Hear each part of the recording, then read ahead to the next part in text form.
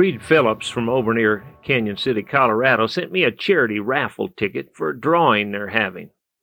Now, it seems like a worthy cause, and to tell you the truth, it's one time I wouldn't mind winning. First prize is a beautiful handcrafted, silver-mounted, full-stamped trophy saddle. Now, I've watched the old boys as they build saddles like that, and I know the work that it takes. My saddles have always been fairly slick and plain, mainly because that's all I could afford. Handcrafting and stamping on saddles is meant to be more than just some fancy faux-fra. Like everything else connected with cowboy gear, the tooling on the saddle has its practical purpose as well. The rough indentation of the fancy saddle is meant to cause friction on the rider's jeans, and will actually help a man set tight in the saddle without tiresome leg cramps that sometimes accompany riding a snuffy horse. Most everything an old-time cowboy did in war had a very practical explanation behind it.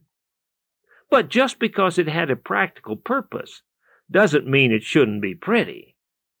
Now, it seems to me the Christian life is meant to be practical. That means that our every action has a purpose. Paul says, "I do not run like a man running aimlessly. I do not fight like a man beating the air." For Paul, every step, every action, every word, every possession had a purpose in accomplishing the task that he had been given to do. But that doesn't mean the Christian life is just a dull, boring grind. A Christian family should follow biblical principles of discipline and instruction and respect, but you can have an uproariously good time in applying those principles.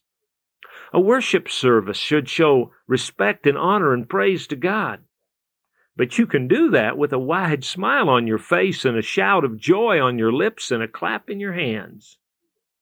You see, we can do the minimum. We can just be obedient to God's commands. Or we can be obedient with a flair, with joy, with great delight.